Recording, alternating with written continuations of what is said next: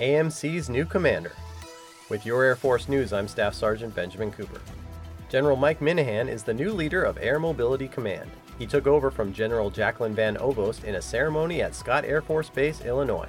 Minihan is AMC's 15th commanding officer. General C.Q. Brown Jr., Air Force Chief of Staff, officiated the change of command ceremony.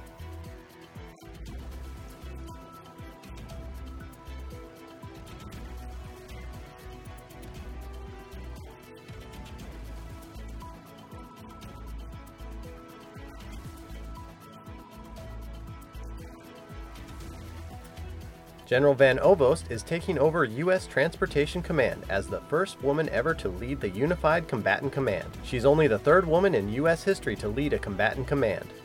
That's today's Air Force News.